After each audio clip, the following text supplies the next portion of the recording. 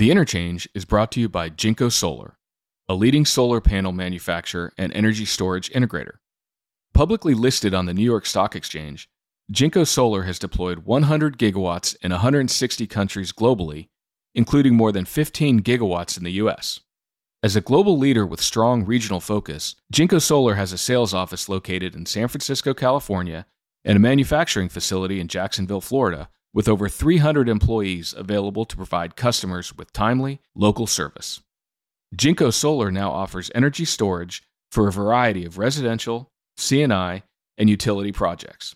To learn more about Jinko's Eagle Storage Solutions, visit www.jinkosolar.us/interchange.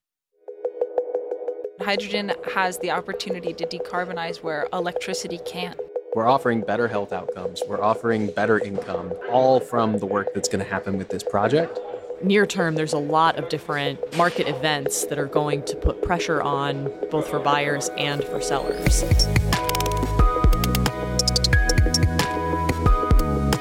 This is The Interchange, Recharged.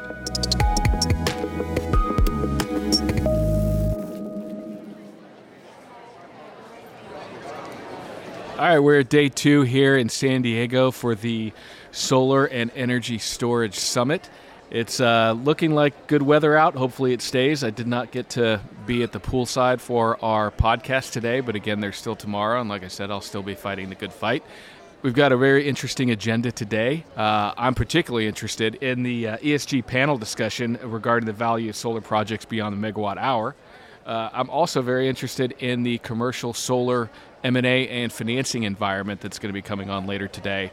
And we'll actually have Michelle Davis on to talk about that presentation as well and get a little bit more insights from her. The atmosphere, again, is still very positive, just like it was yesterday from the announcement of the Biden administration's actions. But it's really, today is focused on solar connected to storage, which is where things are going. And so very, very interested to see people's thoughts, views on where everything's going in the future. One of the hot topics people are talking about today in regards to the energy transition is hydrogen and its potential replacement for natural gas in various areas. I'm going to be joined here shortly by Bridget Van Dorsten, hydrogen analyst at Wood Mackenzie, to get her insights and thoughts on what she sees as the future of hydrogen, given the complexities that surround it. So very interested in this discussion. All right, well, we're here with Bridget Van Dorsten, hydrogen analyst at Wood Mackenzie. Bridget, thanks for joining us. Yeah, my pleasure. Thanks for having me. So, I've asked everybody what it's like to be back in person, and I think the answer's been pretty much the same. How's your initial thoughts on how the conference is going? I think it's going quite well. One of my favorite things is people are 3D now, not 2D.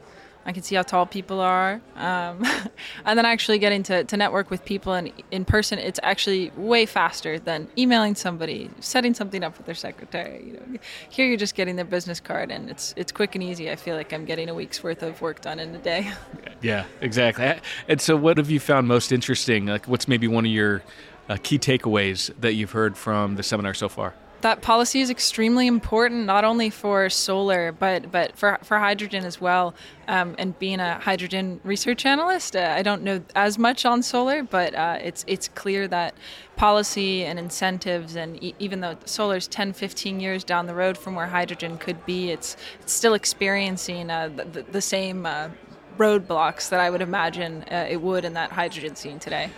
So hydrogen, that's been a topic for the past year.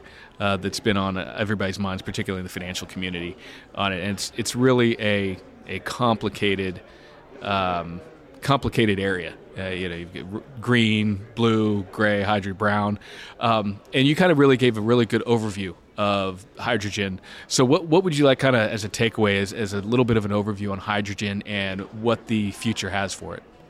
Sure. Yeah, I think like you said, it's complex. It's very involved, and there are a lot of different facets, not only to the production of hydrogen with the different colors, but also the transportation portion of it, in addition to the end use case. So it has the opportunity to play a role in so many different sectors that I think the main focus that I think people should be focusing on is when we're talking about hydrogen production.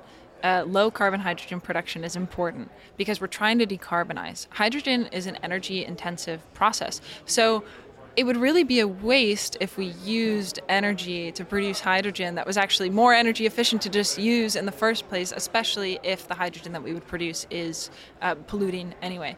But I guess the point is it's we need to prioritize. There are so many things that need to be decarbonized. For example, electric vehicles.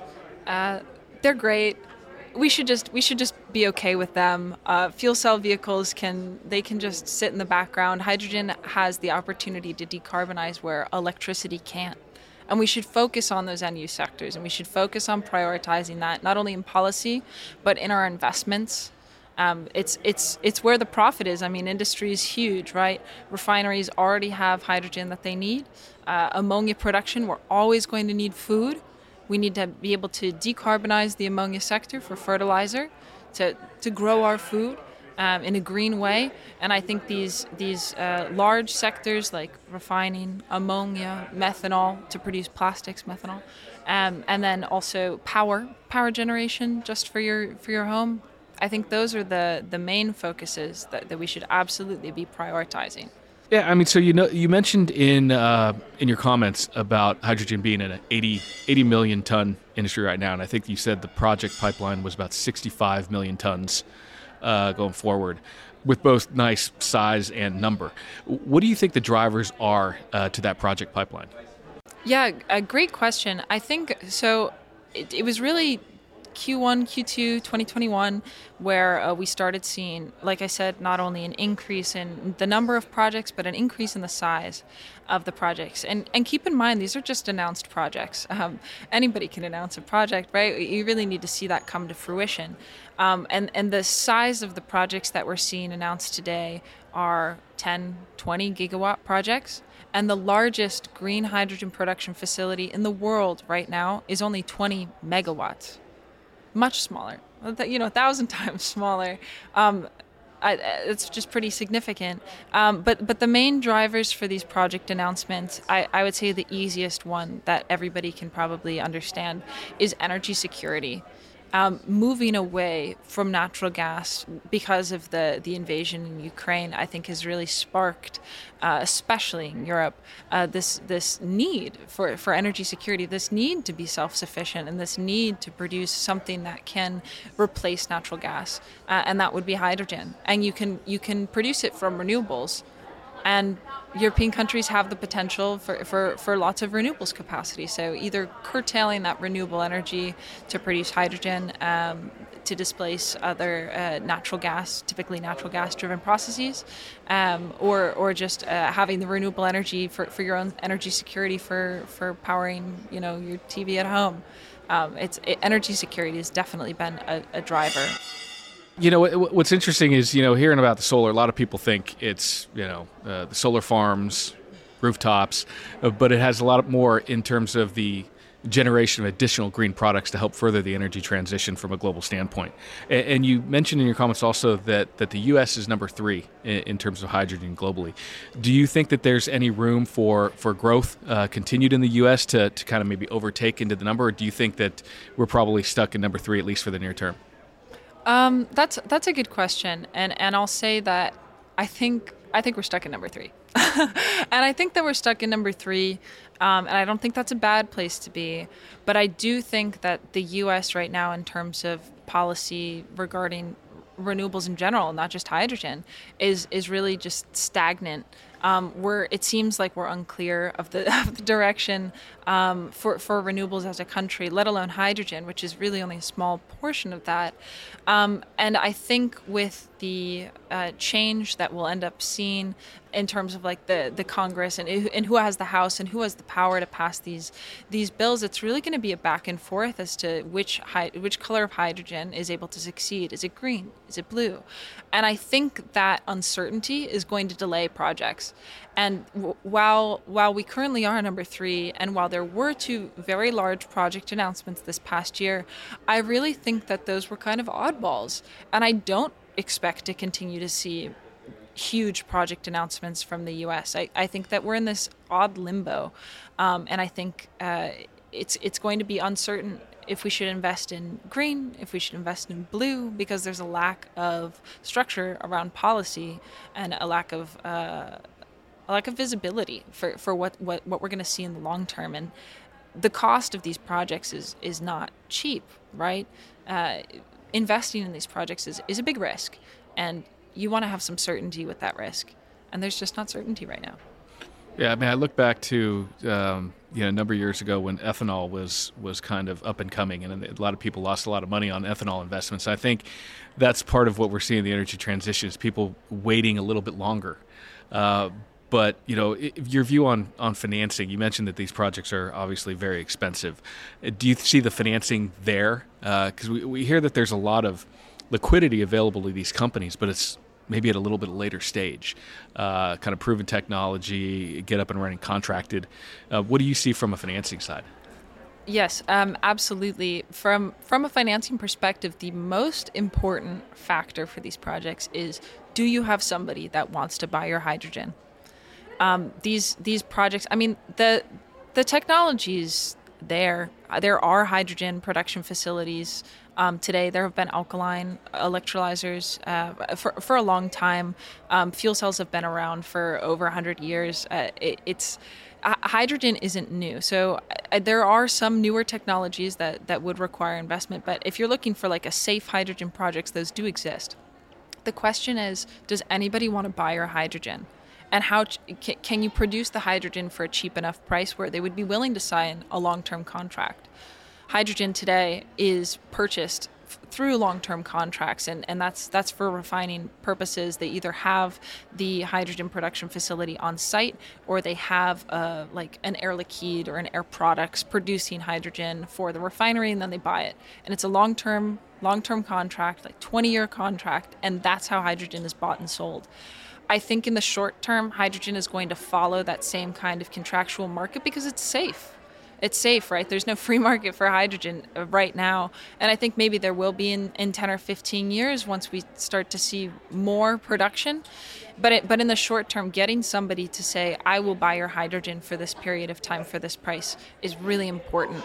And those are the projects that I see as being the most successful and almost a shoo-in. So I'm going to ask a stupid question, but I mean, I know that we've got, Magellan has midstream ammonia pipelines up and down the middle of the U.S. Can hydrogen be transported via existing gas pipelines, or is there anything that really needs to be done to that to be able to accommodate the transportation of hydrogen? That is not a dumb question. That is a really important question that most people want to know the answers to, especially people that own natural gas pipelines. Just so you know, there's also hydrogen pipelines that already exist in the Gulf Coast. They're about big. They're really small, but they exist between a bunch of refineries in the Gulf Coast because they share hydrogen. Their demand for hydrogen is in flux, so they have this like shared pipeline network where they're all connected to this hydrogen pipeline, and they can receive it when they need it. There are a lot of pilot projects exploring if you can reuse existing infrastructure. And this is going to be dependent on what country you're talking about and, frankly, the state of the pipeline. There are pipelines in the U.S. right now that transport natural gas that explode. And if you put hydrogen in it, that only really makes things worse. And it's because hydrogen is such a small particle. It's basically just an alpha particle plus like an electron. It's super tiny. And if you're talking about embrittlement, which is basically hydrogen penetrating any kind of metallic material and embrittling it, causing it to be brittle, it's dangerous. You can't just reuse any infrastructure. And it depends, too. You need to be able to test the equipment. You can blend hydrogen with natural gas and transport it in a pipeline. And some people are testing that, 1% blending. That's being tested here in California, I believe, by SoCalGas in their own demonstration project, where it's not going to anybody's, homes yet. But there's also test projects out in Europe, and the European natural gas infrastructure is a bit newer. So their ability to blend higher percentages of hydrogen with that natural gas is is heightened because it's just better infrastructure.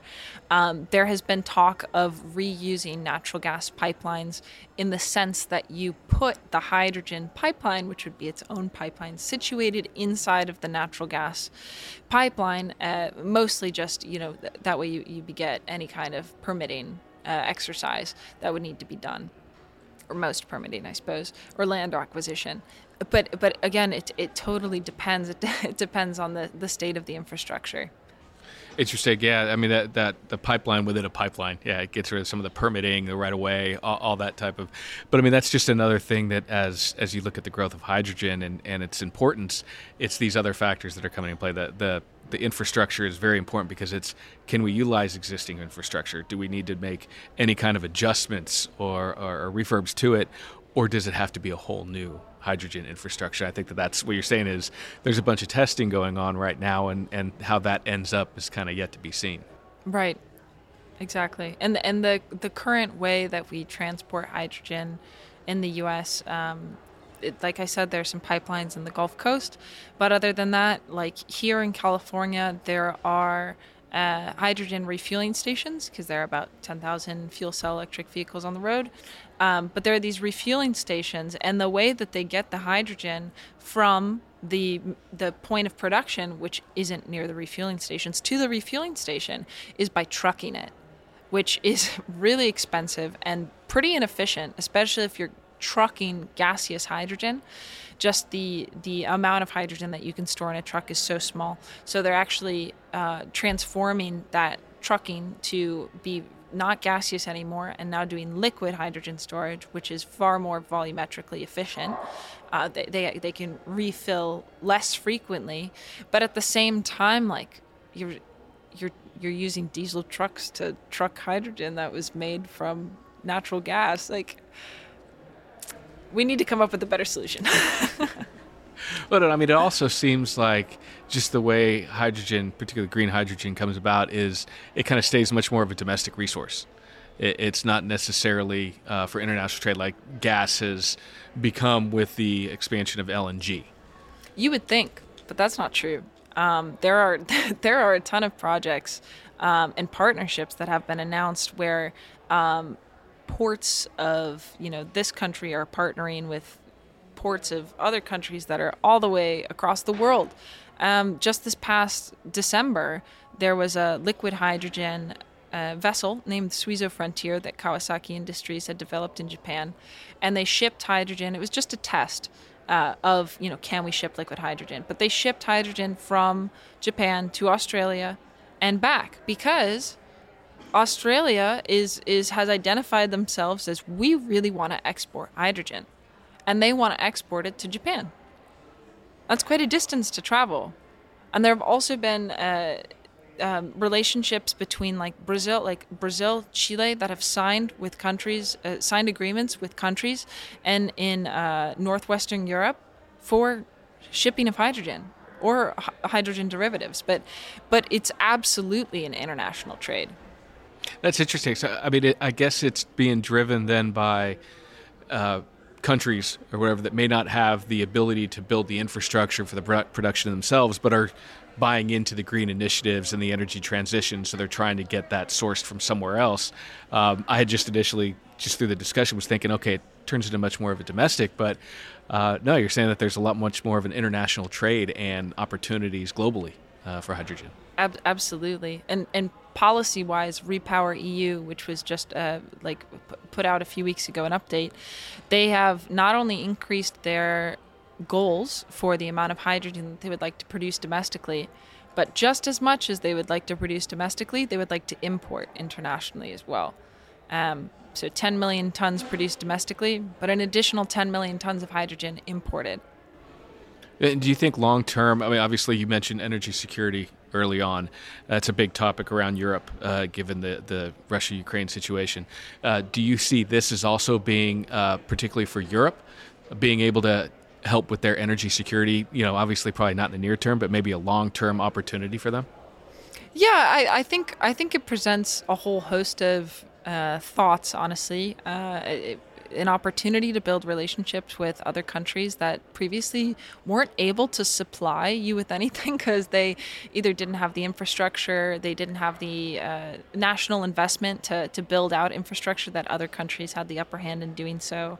For example, whether this is like ethically or morally correct, a lot of European countries are investing in North African countries for the export of renewable electricity and hydrogen, and I have my own thoughts on that, but that is an option, and it does build new relationships where previously these countries really weren't able to offer much to Europe that was related to so closely to people's hearts. Energy, it's vitally important, and so building new relationships, being able to build new industry.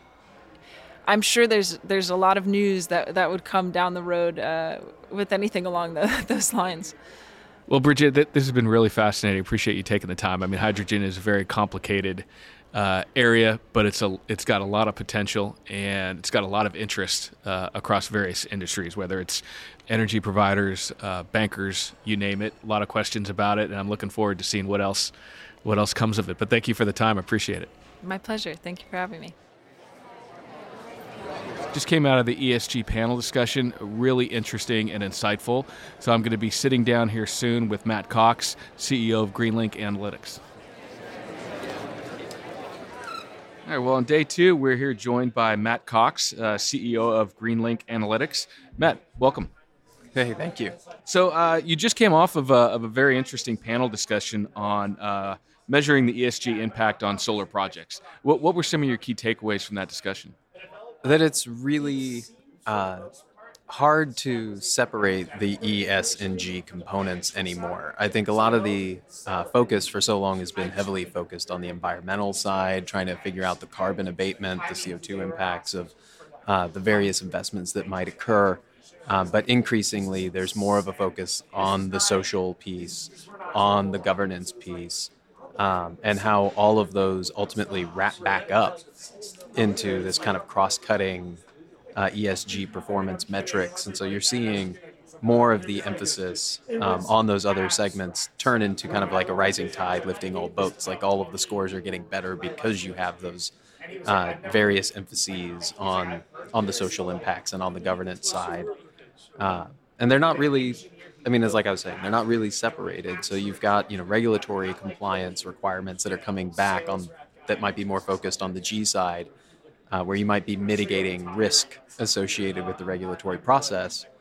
So having that emphasis that might be on something that's more social equity emphasized, so reducing energy burden, which a lot of these solar projects can do because they're least cost resources being added to the grid.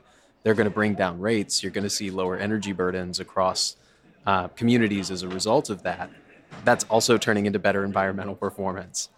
So it's increasing all of those when it's done well. And GreenLink, you guys are in an emerging space right now with the data and analysis, because a lot of this is really kind of coming to fruition now. It's evolving in terms of how you really calculate this and what inputs you use. What are kind of your thoughts on the best measures to use going forward and how you really take a deep dive to make the best decision making, which is what you guys provide? Yeah, I think you need to have a really strong analytical backing as far as the way that the energy system itself is operating. So we do hour by hour analysis of what's happening on the grid, what's happened in the past on the grid, and then being able to look forward. So we'll build forecasts. We have some AI internally that we've developed that enables us to make these 20, 30-year forecasts of how the grid's going to operate in every hour. So it'll be 150,000 data points on every single electricity generating unit in the country, and the associated effects of that. So you're going to see what was the carbon intensity, which generators were on, what were the public health implications of that, which then feeds into that kind of S component. And so you can start to tell the better story that as you're adding more renewables here, you're avoiding specific emissions, but you can be actually particular about it. When those things have been done more on like an annual time step, or they don't have the locational specificity attached to them, you see errors commonly that are in like the 30, 40% range, versus when you actually dial it in and look with that kind of high granularity. Similarly, on the governance side and some of the social side, like we do the same kind of thing, looking at job creation, GDP impacts, and also income effects. And we look at those all the way down to like a county level. So like we can recreate the local economies, looking at 550 different sectors in each county, build a forecast of how it was going to behave, and then say if you did something different with your energy infrastructure, how do those cash flows change? And because of that, you're going to have some jobs added, some jobs lost. You're going to see economic productivity shifts. And generally with the clean energy, particularly the solar plus storage work, you have a good clean energy, good clean job story to tell. It leads to net job increases. It leads to net income increases. And so as we're communicating that with local communities, you're seeing more engagement, interest, and excitement, enthusiasm for those projects coming along. So it doesn't become a hindrance, which I think has been the concern. Like if we have to go do this community engagement, now we're going to have this NIMBYism concern come along. You can actually mitigate that by having done the numbers, ran the math ahead of time, and you can come to the community and say, this is what we're offering. Like we're offering better health outcomes. We're offering better income. We're offering, lower utility bills, all from the work that's going to happen with this project if we're able to move forward with it. And you see a lot of people get very enthusiastic and supportive when that happens. No, I mean, and that's critical because on this podcast, a lot of what's come out of it is educating the consumer and the decision makers. And that's exactly what you provide, is to tell the holistic story in terms of the benefits, not only the job creation, environmental, health, all that, providing that in one package, saying, look, this is the difference that you can make across various different areas. And you heard Mary Powell, CEO of Sunrun, talk this morning about everything needs to be driven by the consumer, the revolution there that will help drive forward the energy transition. And that's just exactly what you're providing them with the data to be able to make the right decisions. As you look at the social and environmental impacts of certain actions, what do you see making the most difference? And kind of what do you think needs to change, needs to be done, more of, or what should be done? I think it's different whether we're looking more like the corporate private sector or public sector. In the corporate private side, I think the resilience piece is getting a little bit of its heyday. Like it's coming into its own right now. People are beginning to understand really just how impactful the value of lost load is going to be to their operation. So if they're able to add renewables and add storage in a way that's going to make it so that they have fewer unexpected outages at their own operation, like that's hugely valuable. So they're going to make investments that are driven by that. There are many tools, some of which we help work with, that will provide a dollar value estimate for that so that companies can make those kinds of decisions. In the government side, they've been doing the resilience work for the better part of the last decade. Has been a big focus for them, and they're now moving much more into the social equity side of things. So you see environmental justice, climate justice, the community engagement in particular process becomes a much more critical component of their approach towards these projects. And I think that's all for the better. Like that's going to ultimately make it so that we have better democratic processes that are also then going to serve as the springboard for more of this work going forward. The research has demonstrated that the projects that went through, the efforts that went through that more intense, what will feel like slower process at the outset of that, was 3 times more effective over the course of the decade in driving forward more clean energy projects and driving down emissions from energy consumption. So it will feel a bit slower. It's, you're talking, instead of having 4-6 months is kind of like an initial push to get through something. This is going to be more 18-24 months to get there. But if you're looking at the long run, both for the market and for particular assets that are going to be in the ground for 20, 25, 30, 35 years, putting that extra work in on the front end pays strong dividends in the long run. As you do these assessments for your clients, have you seen I'm assuming you have, but what's your opinion on the change in attitude in terms of these assessments and taking action as a result of what you provide them over the last, how's it changed over the last year or two? It's been incredible. So the government side of things has gotten much more focused on the equity process component, that is a driver. You're seeing policies adopted just because they look good on that front. On the corporate side, I think the effect of ESG had really been an emphasis on kind of risk mitigation from the investor perspective. And when we were in a very strong bull market, there was kind of less of an obvious value to that. It seemed like this is better management practices, so maybe we'll focus that. Or you had investors who wanted to be associated with ESG. As we've entered into this period that's much stronger market volatility, that better management has also led to better, stronger, more predictable market returns. And so you've also now had this, the value of ESG is just showing itself and is undeniable in that circumstance. So what, obviously we're here in person, which is a nice change over the past couple of years. How have you enjoyed the conference so far, and what has been something that you found most interesting and a takeaway from? Yeah, the conference has been fantastic. It's great to see people in person again and not be in Zoom land forever. It's been wonderful. The setting is fantastic. We're on the bay in San Diego. So we had dinner last night that was out on the terrace here where we got to meet with a bunch of the other folks that are, working in different areas here. So much of ours is working on programming and planning and getting to talk with project developers, getting to talk with people that are kind of part in the space, but also, doing property management or other components that are a part of their business too. It's just it's great. And these are the kinds of discussions that are not going to happen if we just have a 1 hour breakout session. Exactly. And I mean, you're in Georgia. I'm in Texas. This is the time of year it gets pretty hot. So to come out here, this weather, it's definitely a nice change. Absolutely. It's a nice change. Well, listen, Matt Cox, CEO of GreenLink Analytics, really appreciate you joining us, and I hope you enjoy the rest of the conference. Thank you very much. I just came out of probably what I found to be the most interesting discussion of the day, which was around the M&A environment and transactions in the commercial solar market. On the panel was Michelle Davis, U.S. Distributed Solar Analyst for Wood Mackenzie, and I'm going to sit down with her here in a few minutes to get her thoughts and provide a little bit more detail on what they're seeing from the M&A environment as it relates to commercial solar. Well, we're joined by Michelle Davis, analyst here at Wood Mackenzie on the U.S. Distributed Solar side. Michelle, welcome. Hi, thanks for having me. Yeah, so we're on day 2 of the seminar. So what are your key takeaways? What are your thoughts about how it's going so far? It's going great. There's a lot of talk. I'm particularly excited to hear so much talk about distributed energy and the role it can play. There's lots of talk about how pairing solar plus storage can add extra value to the grid. Lots of typical narratives around those resources and the value that they can play, which is very exciting.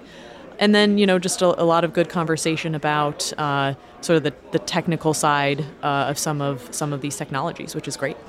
Yeah, and you just got off of a open discussion with Michael Bloomquist from Open Energy, talking about the recent trends in transactions. What are the key takeaways from that discussion that you can share? Sure. I was particularly excited about this one. We wrote some research together and put it out just today. We really wanted to bring some more transparency and some high-level benchmarks to trends in commercial solar transactions. How much do deals tend to sell for? When do they tend to get sold? How long does it take in order for financiers and project sellers to actually transact on projects? So some of the key takeaways from today, the average price that commercial solar projects in the data set that we analyzed was $2.21 a watt. And of course, that's an average. There are a lot of deal-specific conditions that dictate what a project actually ends up selling for. And this is, of course, commercial solar in particular. But that's kind of where transactions have landed in the study period that we analyzed for this research. And then another key takeaway is that transactions tend to take about 8 months from the time that a deal is available, ready to be financed or sold, to when a sale is closed and funds are distributed. So, nothing revelatory, but interesting, concrete, quantitative results of what's happening in the commercial solar industry. Another theme that Michael and I talked about is that in the near term, there's a lot of different market events that are going to put pressure on margins, both for buyers and for sellers. Capital in the solar industry has been typically quite cheap for the last several years. Lots of investors want to get in the space. Debt has also just been quite cheap because interest rates are low. So hasn't been a ton of pressure in terms of interest rates at the federal level. So we talked about how increasing interest rates is going to put pressure on both buyers and sellers. Buyers won't have a ton of room to be able to, if they want to be able to compete and actually win bids. Increasing interest rates makes it tough for them because their cost of capital is going to go up, but they still want to meet the same types of hurdle rates. So that's going to be interesting to see how all of that shakes out. What we didn't talk about as much on stage is that I think there's going to be quite an interesting situation in M&A. I think a lot of projects are going to move around. A lot of projects are going to get bought and sold depending on who has capital and at what cost. So yeah, I think those are some of the key highlights. Yeah, it'll be interesting. Do you think it's going to create an environment where some of the bigger players, the bigger investors and buyers are going to be the ones that dominate the market just because they have the lower cost of capital and are going to be able to make the returns work, when maybe some of the smaller ones are going to be more susceptible to the higher rates? That's definitely a possibility. I've been writing about and talking about consolidation in the commercial solar segment for a long time. If you look at some of the statistics that we track in the U.S. distributed solar space, you see consolidation over time. The top installers or top asset owners have been commanding a larger and larger share of the market over the last several years. I think as interest rates rise, as equipment procurement becomes one of the most important things in project development, it's going to favor some of those larger companies that have access to cheap capital and can actually buy equipment in advance or secure really good deals for equipment with vendors. So yes, I do think that's something that will manifest in the next year or two. And on the equipment side, how do you feel the Biden administration's announcement earlier this week is going to impact that? I think it's definitely a relief to the industry. When the news first came out about the tariff investigation, we heard wild pricing from developers about how much manufacturers were demanding for their modules. Since the first week or two after the investigation was announced, things have not been quite as crazy, but manufacturers were still pricing in tariff risk, right? 20, 30 cents on top of where modules used to be. Now that the announcement has been made from the Biden administration, as further details come out and it becomes clear that that's actually, going to mean no tariffs for the next couple years, I think those prices will come back to earth, which is, of course, extremely helpful. And it will also just mean that shipments can actually start coming into the U.S. again, which will be great news for projects that are in development. One of the things I also found interesting from your discussion just now was the timeline on these transactions. So you had mentioned 8 months, but what you've seen actually accelerate is the timeline to get the LOI signed. Yeah. But everything else kind of has been a little bit longer, conditions proceeding to close, but at least that initial LOI has been accelerated. What are your thoughts around the drivers behind that?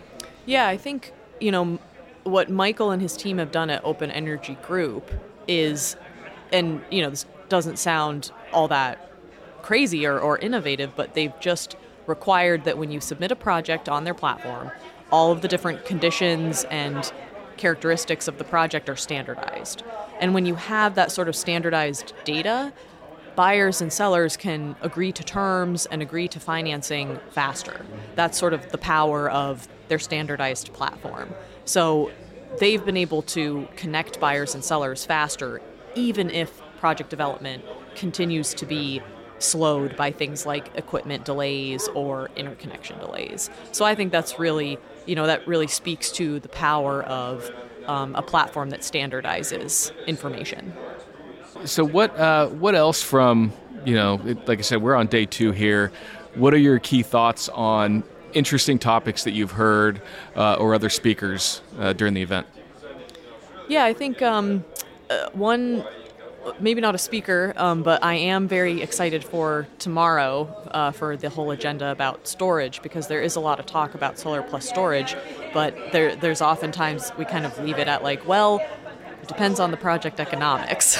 So tomorrow I'm very excited to hear from our analysts and other panelists about how storage economics can be made more efficient, how they can be driven down, because solar plus storage is going to be such an important piece of the energy transition. So I'm really, as I've been hearing conversation around solar plus storage throughout the day, I've been excited for that. Yeah, it'll be exciting. Tomorrow will be a very, very fascinating day. And I know you introduced Mary Powell earlier today, and that was a very interesting discussion, and just the energy that she had and the positiveness, and she's just very passionate about what she does. What were your thoughts on her speech? I think, I've been following Mary for a long time, so a lot of the things she had to say around utility collaboration, I've heard those things from her before. That's how she treats sort of everything in her career, which is just awesome. But I think one of the more novel things she said today that really kind of made me step back and think is, we think of the energy industry and electric utilities and stuff as, it's all about cost, or it's all about just kind of asking the customer to do all these things. But what Sunrun's trying to do with Mary's leadership is make a product, make energy services throughout the home, not just solar, but storage, charging, electric service panel upgrades, things like that. Make them fun, make them exciting, make them a sexy product that people want, so that you're not in this situation where we have all these extra things that we have to deploy, and how are we going to convince customers to do that or convince customers to buy them? That'll happen if you make the product awesome. And one of the numbers that she put out, and I know it may be a dated number, but it was kind of shocking, was that 42% of the grid in the U.S. is actually economically efficient, with the rest isn't, and part of this is getting to the grid optimization and working to make it much more efficient, economically and just in general. Yeah. I also thought that was a fascinating statistic, even if it might be a little bit more updated today. But it's true that the way that the grid operates today is that it's overbuilt. That's supposed to be, the sort of whole point of how it functions today. And there's a better way to do things if we leverage distributed energy, and utilities sort of embrace being able to deploy those resources and hopefully control them in a way that makes sense for them and makes sense for the customer. With this conference finally being back in person, it's been really nice, because I think you lose something and it gets in isolation. And the energy transition, particularly with solar and storage, like you mentioned, there's so many different aspects to it, and there's so many people that we've spoken to over the past 2 days, that you get to take a step back and look at it holistically, and how all the different pieces are starting to come together, because you can't look at anything in a vacuum, because everything's interconnected, and as everything continues to move forward, we'll make progress. What are your thoughts just moving forward out of hearing kind of the positiveness from the seminar, over the next year or two?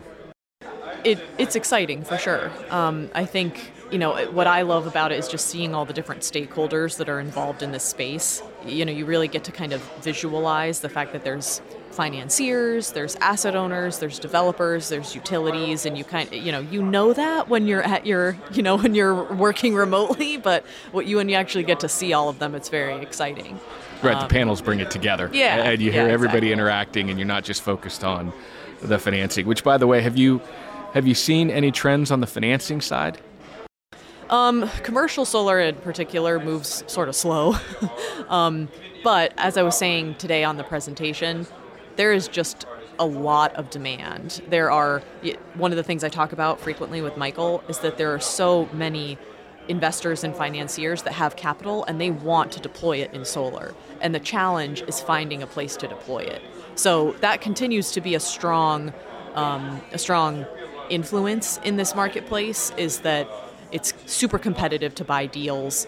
You have to be able to offer a very competitive low cost of capital. So that continues to really drive that market. And hopefully with the Biden administration's announcement, we'll start to help accelerate some of that stuff, because it sounds like there is a wall of capital that's available, and just put it in the right projects. Yeah, especially when you think more broadly about the utility scale industry, which has really been most negatively impacted by the tariff investigation.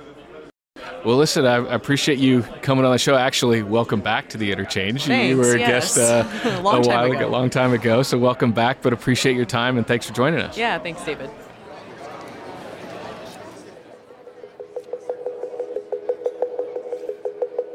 Well, that's a wrap on day 2. Really packed agenda that we've had today. Very fascinating and interesting discussions from insightful panelists, speakers, and I'm really thankful for everybody that has joined us today. A lot to digest and think through. Really looking forward to tomorrow, which is going to be focused on energy storage alone. And we're going to have a number of guests from that day as well. I'm going to be heading out to Italian food tonight after I maybe sit by the pool for a little bit. And again, I will be making an effort to have this broadcast poolside tomorrow. We'll see if I'm able to accomplish that or not. But thanks for listening, and look forward to another episode tomorrow.